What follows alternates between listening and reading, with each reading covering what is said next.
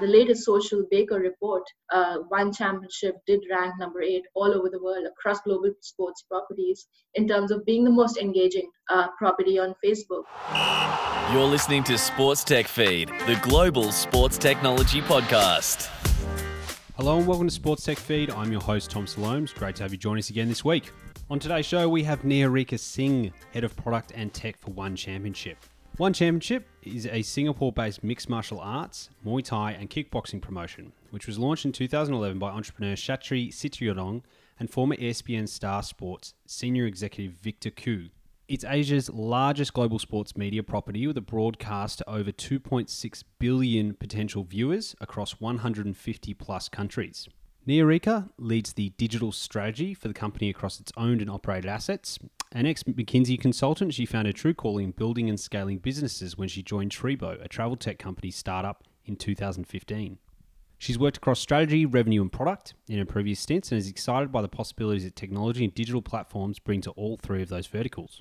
At One Championship, she is leading the charge on revolutionising the way fans interact with the company and helping build the One Super App into the most loved sports app in the world. Before we get into the interview with Niharika, I thought I'd mention that you can find show notes on sportstechfeed.com and also subscribe to the Sports Tech World Series newsletter on sportstechworldseries.com. Down the bottom, there's a sign-up area there. We send you a weekly email, so we're not overwhelming your inbox, but it does give you the kind of digestible version of what's happening in the world of sports tech. So some of the most newsworthy articles that are happening, some deep dives, and then obviously links to this podcast, so you can stay up to date with everything that's happening there. As always, if you'd like to get in touch, happy to continue the conversation with our listeners, either on LinkedIn, Thomas Salomes, or you can email me directly, thomas@sportstechworldseries.com. I'll be back at the end of the interview to share a few final thoughts, but for now, here is Niharika Singh, Head of Product and Tech for One Championship. Niharika Singh, Head of Product and Tech at One Championship. Welcome to Sports Tech Feed. Great to have you on the show. Thank you. Thanks for having me. It's an honor. Thank you.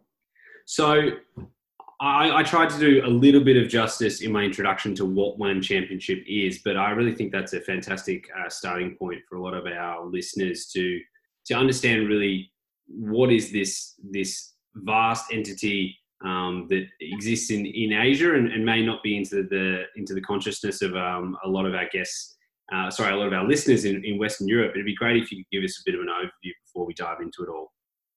Sure, absolutely. So One Championship, like you pointed out, is a sports media property, and the sport we're anchored on is martial arts. We are today Asia's fastest growing sports media property across sports. And of course, in Asia, we have more than 90% market share when it comes to martial arts itself, even in terms of the entire world. So while One Championship, of course, a 9-year-old company, is headquartered in Singapore, and we do have a very large presence in Asia, like I mentioned, we're actually a truly global sports property. We broadcast to about 150 plus countries. We have fans all over the world.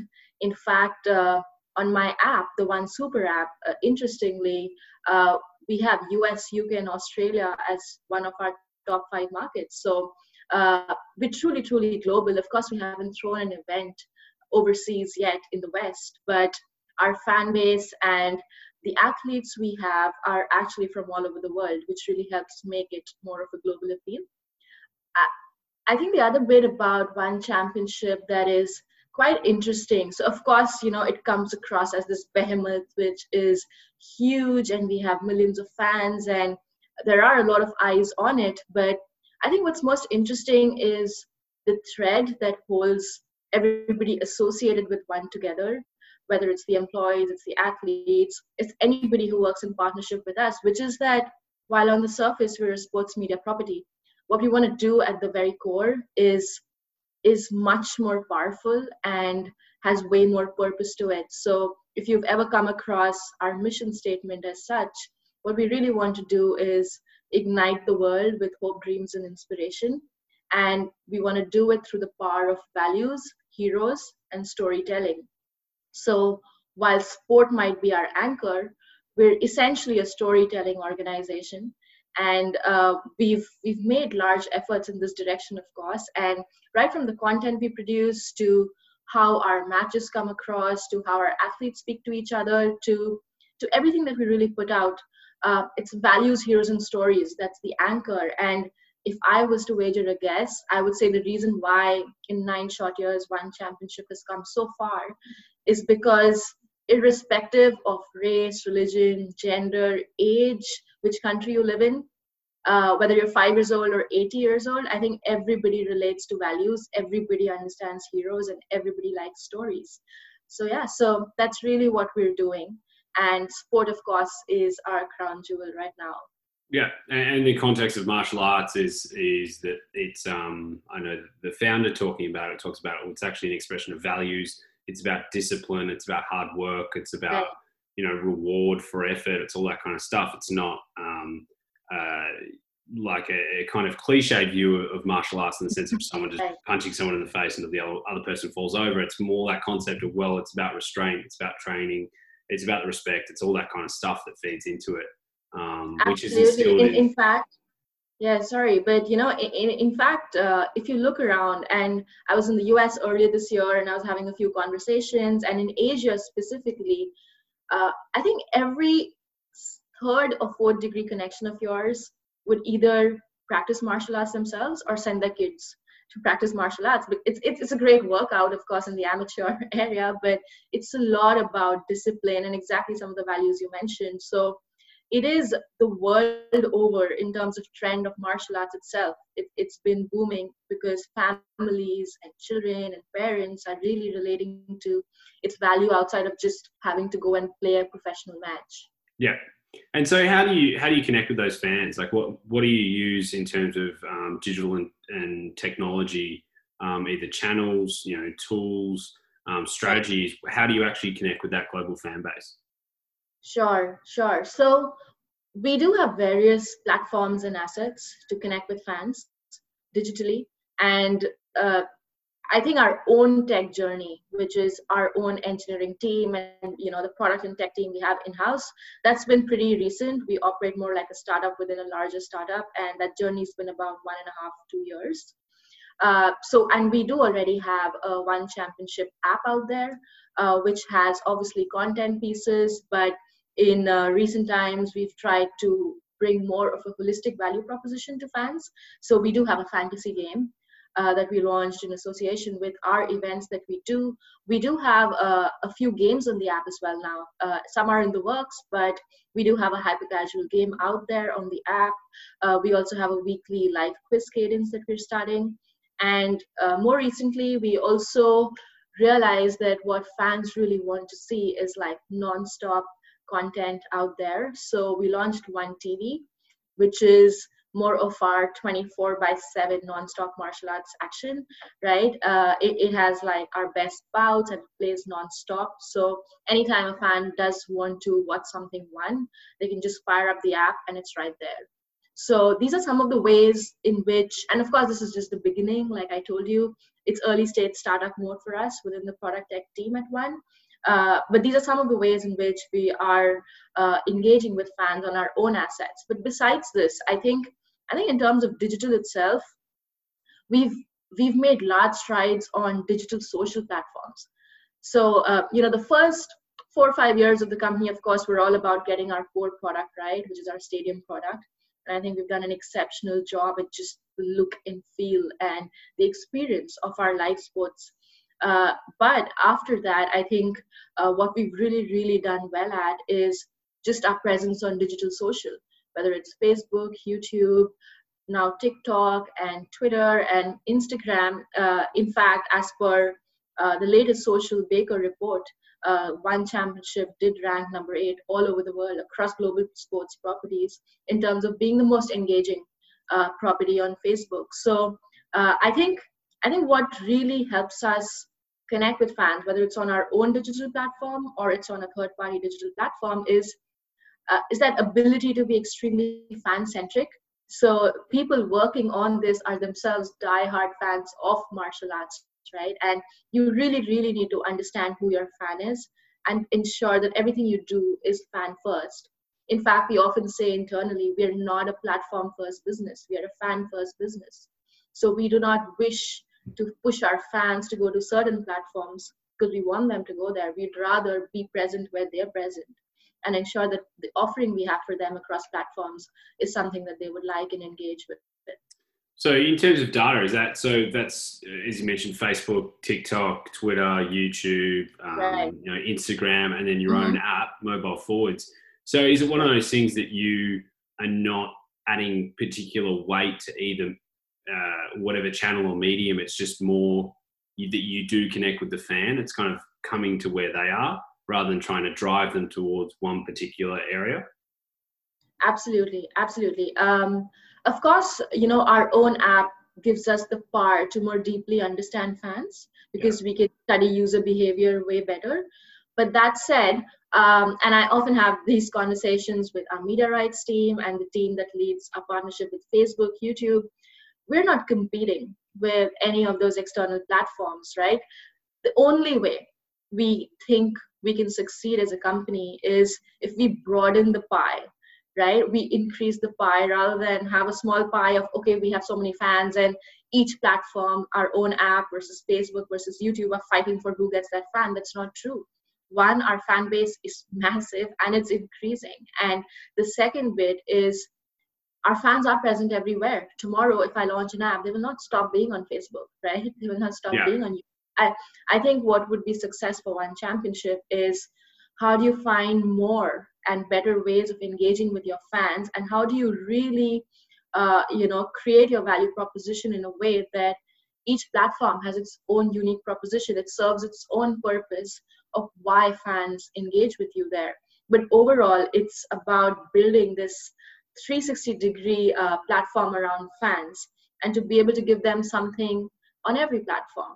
At the end of the day, it's about how top of mind you are for them, and are you able to benefit them? Are you able to give them what they want? That's our objective. So it's never a battle for infighting between our Facebook team or even amongst the various social platforms we're present on. I think each of them has their own unique proposition, and that has worked well for us, and I think it's going to be critical for us to maintain that going forward. Yeah, definitely. I think there's something that's I guess, I don't know if you want to call it a movement or whatever it is, but it's pushing towards first party data and owning data for sports teams and leagues is going direct to the consumer, direct to the fan, and being able to own that channel, which makes sense a lot of times in a broadcast context in terms of personalization, things like that, but doesn't always make sense in terms of social because of things, as you mentioned, each platform has its own appeal. And the reason I'm on Instagram is not purely for my football team, although I watch all their content when I'm on there. It's that the social element. It's all the things that make social media platforms so successful and so appealing. And it's just putting your team and your league or whatever it is, your property at the heart of that experience. So, following on from that, you've recently announced a strategic partnership with Microsoft to accelerate and transform the digital fan experience. Can you speak a bit more to that partnership? What are some examples of how that'll be used, and I guess also how that partnership came about, really? Sure. So before I get into why One and Microsoft, let me begin by telling you why technology and digital have been extremely critical to One Championship even before the pandemic struck and every company started thinking digital. We began thinking of digital, like I said, 1.5 years ago or so. And what really made us pause and think and start investing very heavily in digital and tech was the realization that we might actually be in a very unique position to build the world's first digital first sports property. And the reason I say that is twofold. The first is, like I mentioned, just given our global appeal, we do have a lot of fans spread around the world. And out of those millions of fans, about 70% of them are Gen Z or millennial, right? So we have a very young fan base, and they have high affinity for digital and tech. For us, it's almost like if we are not on digital and tech, we might lose those fans at some point, right? The second factor is, again, the fact that we vertically own all of our IP. We have vertical ownership of IP across the stack, right from our production capabilities to the content we create, to our athletes, to our own tech team being in-house, etc., and so on, which gives us a lot of degrees of freedom to take our capabilities and very quickly put them into digital assets or digital platforms. So combining these two factors, the first is millions of millennial and Gen Z fans, and second, having the flexibility because of vertical ownership of IP, we can do a lot in digital and tech. And the moment this realization struck us, we really wanted to accelerate our efforts there.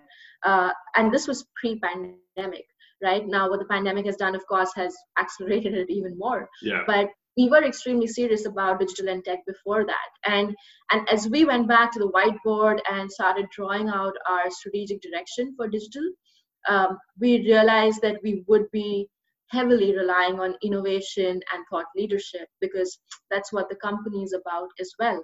And as we went about that, we found a very like-minded partner in Microsoft.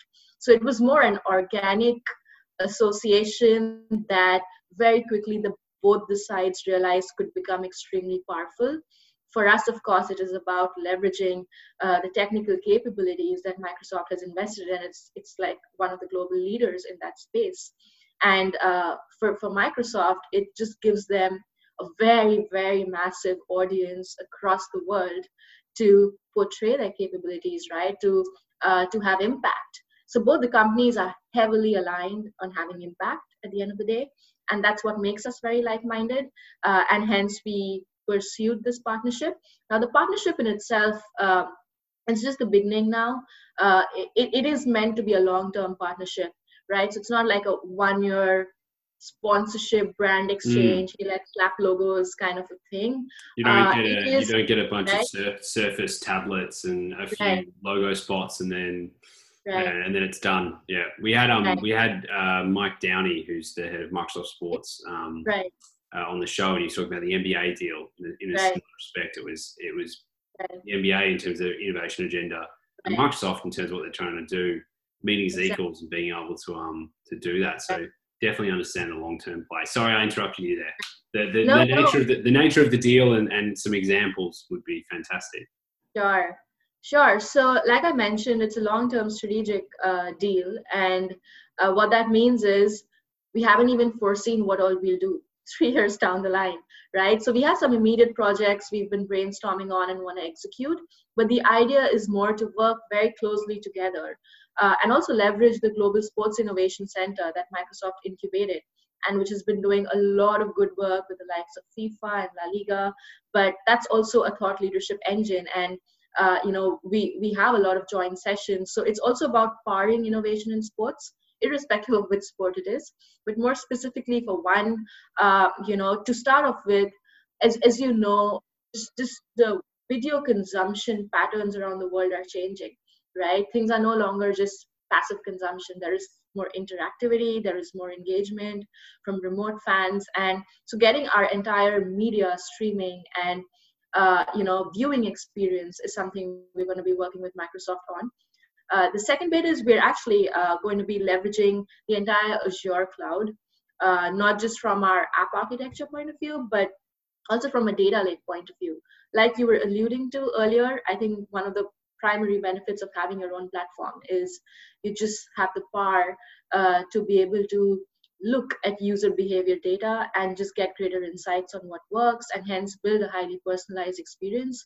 So we will be working with Microsoft on data lake and our data capabilities, because in the long run, like for every business and not just sport, deeper the understanding of your fans, the more insights you can draw, the better your offering would be. And that obviously means in a fan-first world, if we can give literally in the extreme situation, every single fan exactly what they want, customized to what they want, I think we'll have a good business.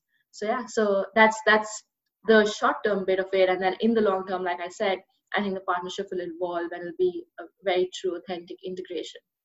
Yeah, definitely. I think that that personalization is key. That's, for me, is probably something that is emerging as a key trend in 2020. Is as as everyone's shifting to digital or doubling down, as in the case of someone like One Championship that was already ahead of the curve when it comes to this shift and this change in consumption habits and really expectations. Like fans expect to be able to have this personalized experience, customized experience, not just in what they watch, but how they watch it, when they watch it, where they watch it in terms of a mobile first platform. So that for me has been a big key thing, and some exciting stuff. Obviously Microsoft with Azure and machine learning and all the other kind of really interesting, deeper tech stuff that I don't fully understand, but I understand enough of to appreciate the potential it has. So launching off from that, you said Microsoft relationship, who knows where it's going to go, because you're both trying to kind of crystal ball and see what's next and stay on that forefront of innovation. Is there something that you hope to see evolve in the industry in terms of innovations within digital and technology in sports? Yeah, sure. In fact, we often joke around in our own product and tech team. We have so many ideas that I think we have our roadmap set for the next 3 years and nothing can come in between. But, on a serious note, there is a lot happening in the sports tech world, and you've only seen more of it happening in the last 6 months because of COVID, of course. But I think in bouts and spurts, there was a lot of talk happening about the role of digital in sports. And I think for all sports IP owners, whether it's football or it's tennis or it's martial arts, even us, I think the key, and in the football game world, it was more like, how do we engage the fans outside of those 90 minutes, right? Because there are only so many events you will hold, right? And of course, in a perfect world, there would be a live match with your IP every single day. But outside of that, and even otherwise, how do we find ways to keep fans engaged? Because clearly sports is one area where customer loyalty, if I might call it, is extreme. These are fans, right? That's why the word fans, we never say users, because they genuinely feel for the sport they're watching. They genuinely feel for the athletes and the sports promotion. So there is a lot of ownership, if I might say, and I think it would be a disservice for any sports property to not find creative ways to ensure that the sports fan keeps feeling engaged even when there is no live event happening. And I think in terms of trends, there are of course a lot of things I hope for which are more immediate and roadmap relevant, but I think what I would talk about rather is a couple of trends that I see emerging in the industry, especially maybe in the next 12 months or so. The first, for lack of better words, I'll just call it the democratization of fandom. And what I mean by that is, how in the past, largely sports properties have put in a lot of effort and energy into getting the experience in a live match, right? Which is highly anchored on the fans who make it to the stadium. Right, and that's been the aspiration for fans. Can I get a seat? People flying across the world for that stadium experience. Yeah, it's exclusive and exclusionary in just by the nature of a limited amount of seats. Exactly. Economics 101. There's a limitation. Exactly. It's going to drive the price up. There's a shortage, and who can physically get there, and then who can afford to be there. Exactly, and that's interesting you bring that up, because say sports properties have millions of fans around the world. They did have only 10,000 to 50,000 typically in the stadium, and yet most of the effort actually went into making that experience great, which is good, right? But the experience for the rest of the fans, which is 99% of your fan base, was mostly limited to them watching. The experience on broadcast or OTT or digital devices, doesn't matter, but it was basically them watching the event. What has happened now is that because that 10,000 to 50,000 people are also not there because of COVID and lockdowns, suddenly all eyes are on, we need remote fan engagement, right? So actually in percentage wise, nothing much has changed because your 99% of fan base was outside the stadium anyway. but making it the 99 to 100 has suddenly caught everybody's attention. And now there is so much talk around how do we make the remote viewing experience, even when sports returns with closed door, how do we make the remote viewing experience much more powerful, much more engaging? And I think that's going to hugely benefit fans, like every fan. And that's why I call it the democratization of fandom, because now it doesn't matter. If you're a fan watching from anywhere in the world, you can be sure that sports properties would be investing time and dollars in ensuring that your experience is not just limited to viewing, but can be made more interactive. The second trend that I think will emerge, and I think there is power in that business model, is cross-sport platform play. What I mean by that is the moment you introduce digital interactiveness and digital engagement, right, you're suddenly opening up the chances for a platform to be built across sports. And let me give you an example of this. For example, there are a lot of startups recently that have been trying to get the remote fans' voice into the stadium broadcast, right? So if it's a closed door event, there are fans that can still get their voice through apps, etc., right? You can hear actual authentic fan cheers in the stadium. Now, if I'm a business that's building that capability, why would I limit it only to martial arts, right? If I have that technology, I would make it a platform play, so that, because fans are not just fans of one sport, typically they do like a couple of, right? And the same fan can use the same platform to actually cheer across sports. So, and similarly for any other digital interactive element that we build in. So I do see potential for a lot of platform play across sports that could become a lucrative business model. Yeah, definitely. I think that goes to your point around kind of the social media platforms, and fans will use whatever tools available, and there'll be fans across different sports, and also fandom, if I can borrow the term, to other parts of people's lives. It's probably not the same. Fans, not quite the right word, but people have passions like they do for sports across different areas. And I guess sports is really tapping into that passion. So if you can have a technology solution that fits seamlessly into the person's life and allows them to support as many passions or groups of passions as possible, then it's definitely a lot more valuable than something that's very siloed. Right. Yeah. Absolutely. Well, thank you so much for your time. We're about up for today. I've just got one final question for you. What is your favourite sporting moment of all time? Okay. So I would say, I think the most relevant one is if you remember that many years ago there were a lot of athletes, long distance trained runners, and just short distance runners, and everybody was trying to break the record of the 4-minute mile. Yep. And nobody could do it, and it was considered, in fact, that you would probably die if you tried to do it because your nervous system couldn't take it, etc. And then one fine day, there was this, actually he wasn't even completely professional, but Roger Bannister, who was actually more like a neuroscientist, and he was also a runner, but he was running more out of passion, and he just wanted to prove that you could do the 4-minute mile. And one day he just ran it, and that broke all records, of course, but more importantly, it made the world realize that this is not impossible. And since then, and by the way, I think just a few months after he broke the record, somebody else did as well. And then now, of course, we have thousands of people who have run the under 4-minute mile. I think that's a very, very powerful moment in sports, because it's very relevant to business, right? We think of so many things as being impossible, and yet when one person is able to achieve it, suddenly you see a lot of other people achieve it in a very short time after. So it's more of a mental barrier. Same for startups, right? If one startup cracks a particular area that was considered not possible some years, maybe the same holds to aerospace, right?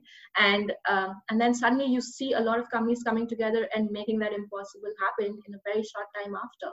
So for me, that's definitely my favorite sporting moment. That's fantastic. I love that. I really love that. I mean, that's so true. And we spoke to Melanie Strong from Next Ventures, and one of her favourite moments was the first woman to win an Olympic gold for the marathon. And that was a similar thing where they said women can't run a marathon because their organs all fall out, or their head will explode, or some other nonsense.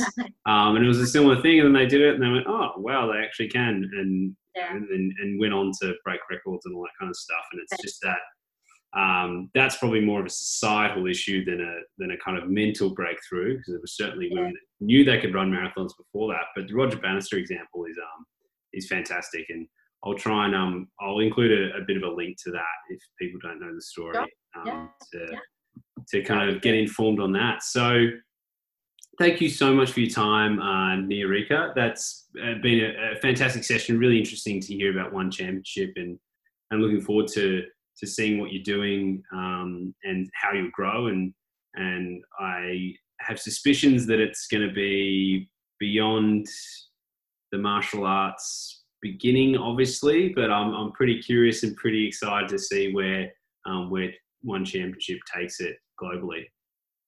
Thank you so much for having me again, Thomas. And I look forward to a lot of exciting things as well, and I hope to cross paths with you again. You take care.